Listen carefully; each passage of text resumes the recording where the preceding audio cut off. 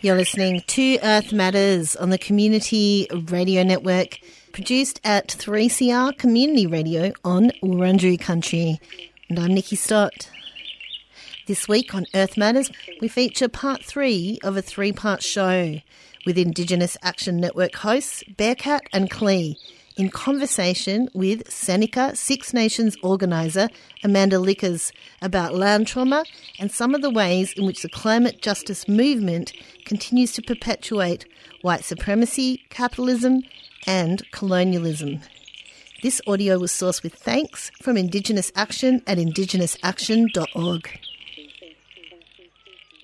And we suffer from attacks on who we are through dehumanization, which, of course, when people are dehumanized, their exploitation is expected. And I think you sort of identifying how policing works, because if we look at Standing Rock, as you keep referencing, or any other front lines of the struggles in resistance to ongoing resource colonialism, the police are the front line to defend capital, to defend the colonial system. So, even the movement to defund the police, it's like, what are we talking about? An economic struggle, or are we talking about something deeper? So, I wanted to shift the conversation towards, the inevitable question of where do we go from here? And I think we're stuck between this Green New Deal, which basically is reinforcing exactly what you're addressing. Part of its cores is that there will always be a legislated enforceable component that is tied to the violence of the state, which is usually represented through the police and driven by capitalist interest. So it's deeply embedded in the colonial project, settler colonial and resource colonial projects. And then, on the flip side of that, as part of a response has been the Red New Deal from the Red Nation, which a lot of leftists are embracing because it uses a lot of great buzzwords, but it's a largely plagiarized document. It's not original, and even the Red Nation acknowledges that in their text. But the ultimate proposal is this Marxist organization's proposition is for a decolonized authoritarian worker-run state as their solution. And then on another side of this, we also have eco-fascists, who are blaming migrants, or overpopulation, and looking at a range of other, responses. And ecofascism isn't just a unique expression from the right. It's also, embedded in anarchist or left, radical leftist spaces as well. You brought up the issue of climate anxiety. And we've written a bit about this with Indigenous Action, but even the sort of talking point that people are using a lot is that Indigenous people protect 80% of the world's biosphere. And we have this new report by the Intergovernmental Panel on Climate Change from the UN, who are sounding, even much more as this sort of doomer alarm of the stakes being extremely high and the time frame being extremely limited. But then when we see the responses, the reactions, these are some of the places that we're stuck between. So the question again is, where do we go from here? What strategies and tactics should we be focusing on from your perspective? You've brought up, sovereignty, and you brought up some of these other things. I'm curious as to what your response is. Yeah, wow. That's a lot. I think also this Red Nation needs to pick up a dictionary and look up the word decolonized. Because come on. Oh, it's that bad. It just goes to show how bad things are. I think it's worse than it's ever been, I feel, to be honest, in terms of just critical thinking and even shared understandings around things, at least from my lived experience in my lifetime, where things are at. And yeah, I hear it all the time, these kind of eco-fascist perspectives within leftist spaces of overpopulation is the problem. It's no, that is not the problem. How many human beings are on this earth is not the problem, and it comes down again to these systems of exploitation. And it's what we need is to actually dare to dream of something different instead of just reforming the same cycle of abuse again and again and again and again over the land as a resource. We need to back it up, doctrine of discovery, terra nullius, and we need to unwind this thinking and no longer look at the land as empty, as the peoples of the lands as non-existent, as subhuman. You know, this is the stuff that needs to be done. And I think like also it really comes into that nation building piece as well. So it's that interpersonal and individual, you know, healing journey of dealing with our own traumas and whatever we can within our families and healing our lines for the next generations. But also how do we bring that back to our clans and into our nations and really rebuilding our structures, our longhouses, our lodges, and how are we coming back to our original instructions? And I think that needs to be the focus for us as Indigenous peoples, is all of that. And like, honestly too, like learn your languages as much as you can and speak to your elders, you know, as much as we can, because we're in a time where we're going to need this information and we're going to have to pass it on to the next generations. And at the end of the day, protecting our territory is the most important thing that we can be doing. And I think for folks on the outside, for non-natives, it's like smarten up, like get it together. This is sad. This is really sad. And it's not about whether or not the earth will survive. That's not the conversation. You know, it's going to be whether the ecosystems that as we know of them today will survive, you know, including us, right? And so it's not like the earth is not going to find a way to regenerate life one day, or that there will be some survivors who are able to withstand, you know, but it's the suffering in the meantime and who's being most proportionally impacted by that. And so I think like, you know, no more flashy campaigns, no more money to the state, no more money to NGOs, like grassroots, sacred fire, you know, team up, affinity group only. Don't publicize what you're doing. No more talk, only action, you know, like call on the Beaver Nation if you must. You know what I'm saying? Like, and LC did it and they did it. They were successful and they were successful. They pushed SWIN out. And that's something to say, you know, because at the end of the day, they have so much, you know, and there's a lot of, you know, counterintelligence, you know, Gord Hill, he publishes so much stuff around counterintelligence tactics and ways to prevent, you know, drone surveillance and all of these types of things. So we need to be taking it a little more seriously and not so like set the egos to the side. You know, it's not about who you're snagging on the front lines. Okay. It's not about any of that shit. We need to seriously get it together. I heard this one person say before, like, he's from the Mohawk Nation. He's very knowledgeable, older generation. I guess you could say an elder too, you know, but he's very super knowledgeable. And he was like, you know, prayers, if you're hungry, do you pray? No, like you go out and you feed your family. You know what I mean? I really value that perspective.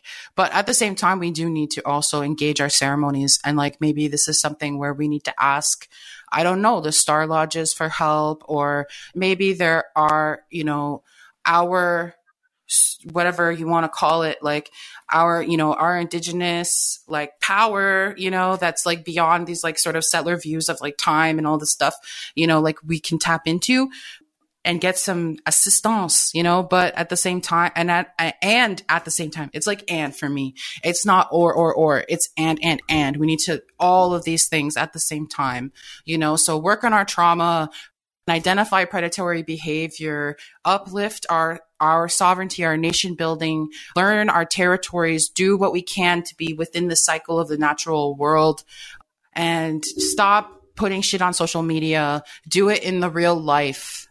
And like, whatever, I watch TikTok. I don't know if that's whatever. I watch TikTok, you know what I'm saying? Like, I'm not using the internet, but at the same time, like, it's at the point where, you know, the police in China, they have facial recognition technology in their glasses and they scan a crowd just looking for warrants. Like, this is not like the Snapchat filters. They're not just for you to look cute and to look like a puppy dog. They're literally, this is big technology.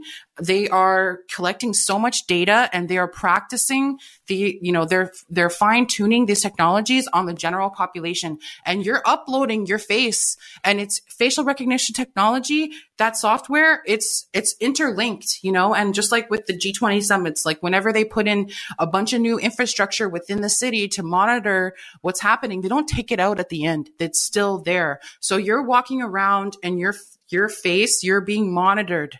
We are being monitored, whether it's actively by whatever piglets are being paid to listen to our podcast right now. Hello, FBI. Hello, RCMP. Hello, CSIS. How are you guys doing? Pay some bills. But anyway, or it's indirectly. And soon it's going to be done by artificial intelligence. It's going to be algorithms. And it's already happening on Instagram. People talk about being shadow banned. So all this type of stuff, like, we need to seriously come correct with some critical thinking, and that it's not safe. We really are not safe. And we need to also adapt as such. I think that with the way that advocacy and even post, I don't know more, it was we need to be visible and we need to share our voices, which is true. But there's also, I think it's come almost to celebrity at this point. And where are the priorities, because at the end of the day, and whatever, I'm already on shout outs, call outs, but Honor the Earth, they're not supporting people in the long term, just like Indigenous Environmental Network, how many people, had to deal with all of this state violence, and where was the aftercare? Where was the support? Where was people getting money to be able to show up to court, or even just to pay their bills, or to get therapy, or to get physiotherapy? All the types of things that are being pushed onto our marginalized community members for certain people to build a platform. And it's not a popular opinion. And it's not. And it's anyway, I'm just going off. Yeah, go off. That's what this section's for. Sometimes we just need to. It needs to be said.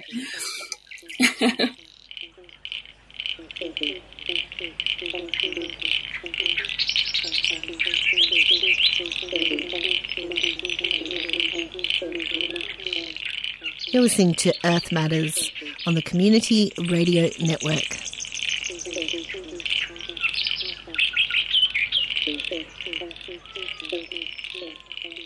Yeah, and I mean the whole, part of our tagline, one is we're autonomous, anti-colonial, anti-capitalist, and we, celebrate the bridges that burn, that light our way, or the wagons that we burn, have to burn to light our way. And I think these are important critical conversations, because these are desperate times. And, the more that the state represses us, because the state violence is real, and these nonprofit or NGOs that are just feeding people into that so they can, take some pictures and satisfy their funders and increase their revenue streams. And we talk about it being the colonizer's burden, with this idea of, the indigenous people protect 80% of the world's biosphere. The twisted logic of settler colonialism and climate activism is to reduce our ways and beings to, and complex ongoing struggles to campaign talking points that only prove that we deserve a seat at the table. And what we wrote is that it's changed through arithmetic by way of better self-marketing, branding, and advertising, when through ceremony and a myriad of tactically dynamic direct actions, we protect all of existence, not just percentages. And this is part of the problem with these talking points. Our power isn't found at the colonizer's table. It's found and rekindled in its well-fed flames. Another thing that we wrote about was, the forefront, and I think you touched on this quite a bit, is the forefront of Indigenous climate justice groups that proselytize the narrative of their own victimhood in terms of that increase funding streams to their nonprofit corporations to pay their bloated salaries in climate action protestations, I guess, aka PR stunts with the legal team and retainer, all while they compete for the spotlight and rally with celebrities to build organizational recognition and homogeneity of popular purpose, not to mention a standardization of the rote tactical and strategic stagnation, which, we're talking about marching in circles. We had these same conversations and critiques, during the climate justice marches that they had in New York City, where they had Leonardo DiCaprio, right?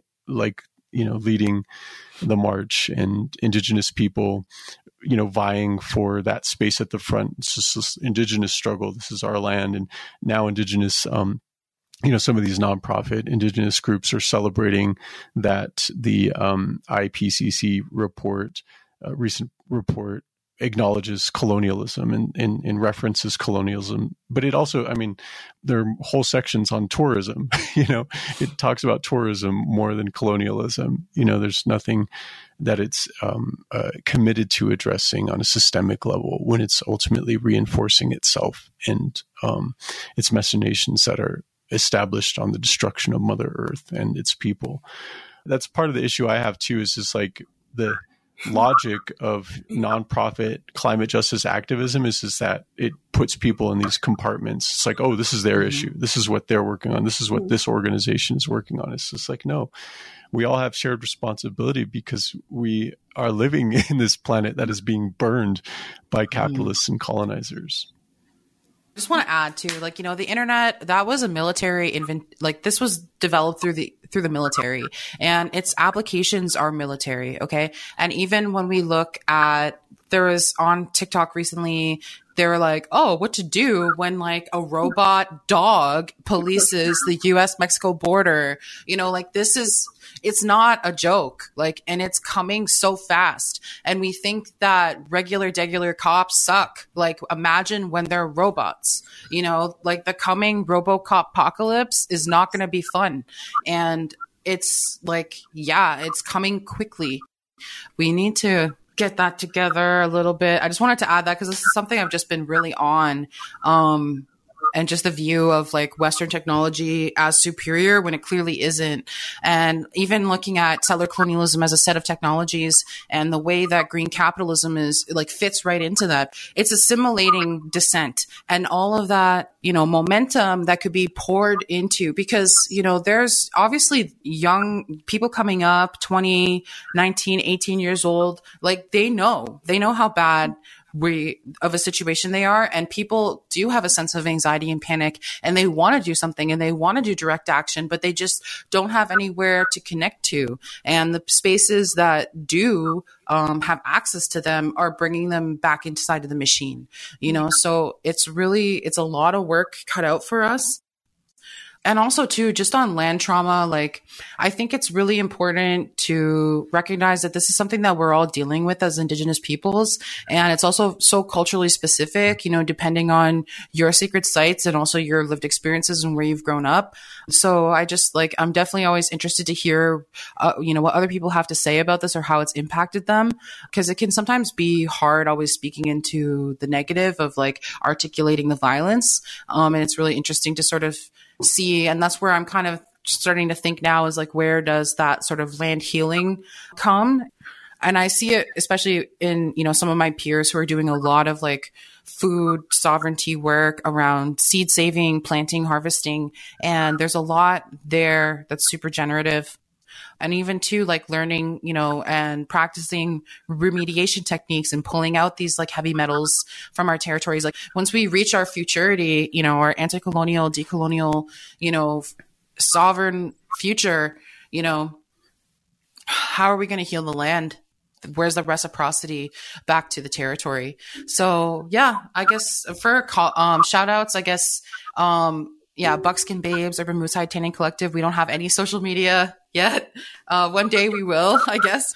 I have been working on what I like to call a life affirming art practice. I have an Instagram handle. It's called Scrimp Scrap with SKs. Yeah, I don't know. I've been just trying to lay low and make it through. But it's really nice to speak with folks and just to feel connected and just to address all of these things. There's a lot of baggage, I think, that we're all dealing with within the climate justice movement, even within, our own sovereignty movements and all those sort of internal politics of abusers and sellouts and, you know, the impacts of NGOization. It's really hard to divest from a system that everyone's participating in. So it's really important to build those networks of mutual aid and to reach out to each other. So I just want to say, you know, Nyawa to Bearcat and Klee for inviting me out. Yeah, well, thank you so much for coming on. And I was very excited to get a chance to talk to you. And, you know, you're just very inspiring, your work. And thank you for all the effort and the work that you put in. It does not go unnoticed, even though sometimes it feels like it, even though sometimes everything you say makes everyone mad. I like it.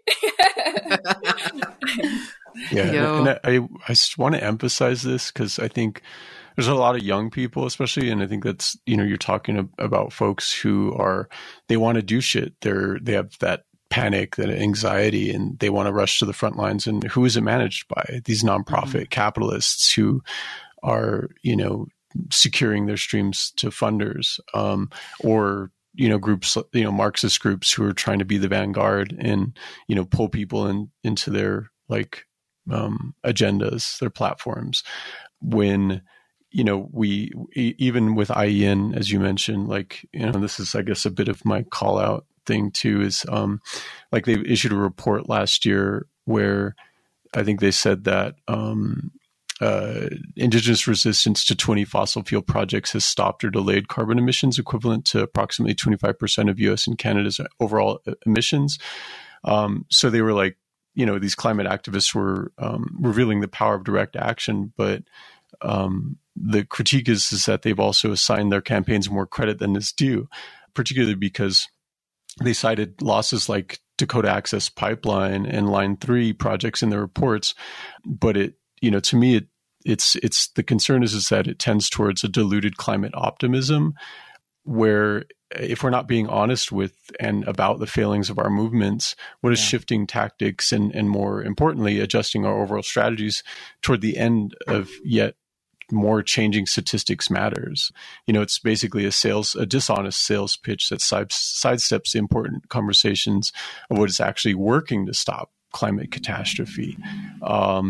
And, you know, I think that basically, I mean, I'm just not convinced that making this about a numbers game to celebrate the disrupting of 25% of an industry when we've lost over 98% of the battles in a war with such high stakes, particularly when these activist campaigns have spent hundreds of millions of dollars with thousands of our relatives being jailed and dragged through the racist court systems. So it's hard not to be pessimistic, but I think it's not a persistent job or role. It's our responsibility.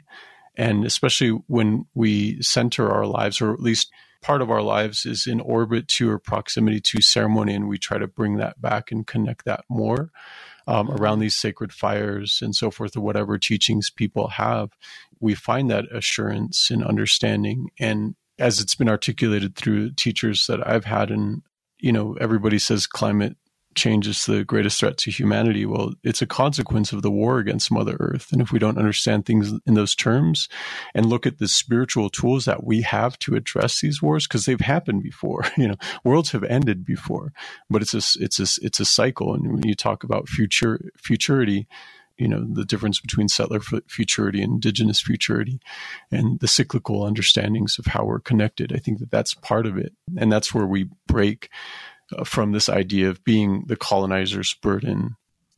I think that's why we're here sharing this space, is that we don't want an ecologically friendly settler colonial state. We seek to abolish its very existence. Exactly. Like, you can put windmills on the cities all you want, but settler colonialism is not sustainable, and nor should it be, you know, nor can it be. And I think, like, just reorienting the conversation to, again, that root point of the war against Mother Earth is so critical. And just this worldview, and that comes out of these Christian, the Popple Bulls, and like the origins of slavery, and, you know, what eventually becomes chattel slavery, and all these intersections, you know, where it's like anti-Black racism is also part of this conversation of settler colonialism that's built wealth for the settler colonial project. And the violence is extremely intersectional, and like, so must our resistance be.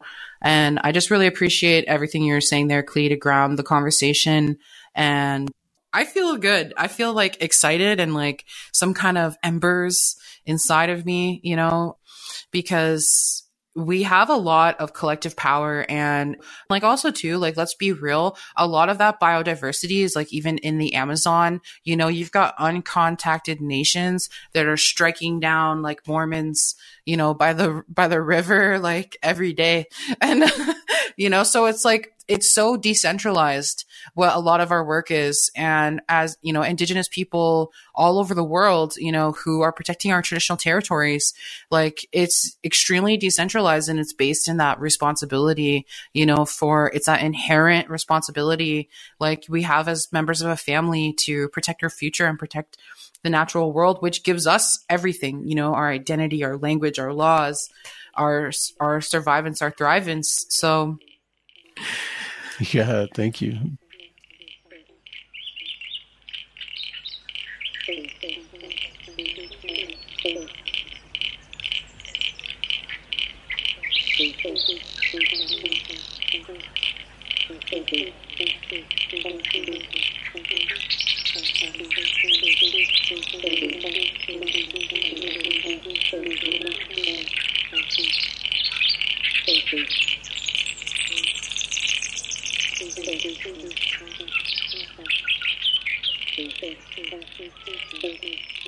You've been listening to Earth Matters on the Community Radio Network. This week we heard part 3 of a 3-part show with Indigenous Action Network hosts Bearcat and Clee in conversation with Seneca Six Nations organiser Amanda Lickers about land trauma and some of the ways in which the climate justice movement continues to perpetuate white supremacy, capitalism and colonialism. This audio was sourced with thanks from Indigenous Action at indigenousaction.org, and you should definitely check them out and support the excellent and radical projects that they do. And you can connect with and support Amanda Lickers' untiring and amazing activism at Instagram at Scrimp Scrap, that's SKRIMP, and paypal.com/PayPalMe/A-Lickers. And you can find those links on our podcast page at 3cr.org.au/Earth Matters. Earth Matters would like to thank the Community Broadcasting Foundation for their generous support and the Community Radio Network for all their hard work in getting this show out to you. Earth Matters is produced at 3CR Community Radio in Fitzroy, Naarm, and we can be contacted at earthmatters3cr@gmail.com. And of course, you can also find us on your socials. That's all for today, but don't forget to tune in next week for more environmental justice stories.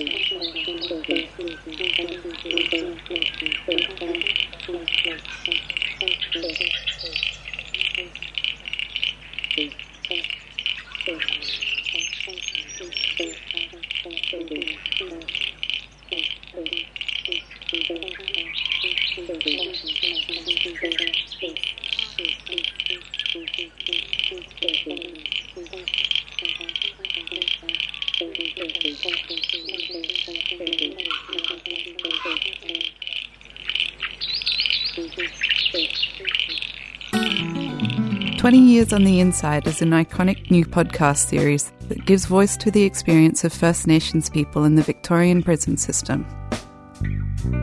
20 Years on the Inside. I'm Vicky Roach. And I'm Kutcher Edwards. This series reflects on 20 years of listening to our mobs on the inside as part of the Beyond the Bars prison broadcasts. 20 Years on the Inside is essential listening for anyone looking to educate themselves about the realities of life on the inside and the need to end Aboriginal and Torres Strait Islander incarceration. Well, a lot of the boys mentioned about being in jail. What you do really isn't who you are. You know, it's how you love your family, it's how you care about your cousins, and it's how you care about your people. That's what this is about for me. Catch the podcast via the 3CR website or on your favourite podcast app.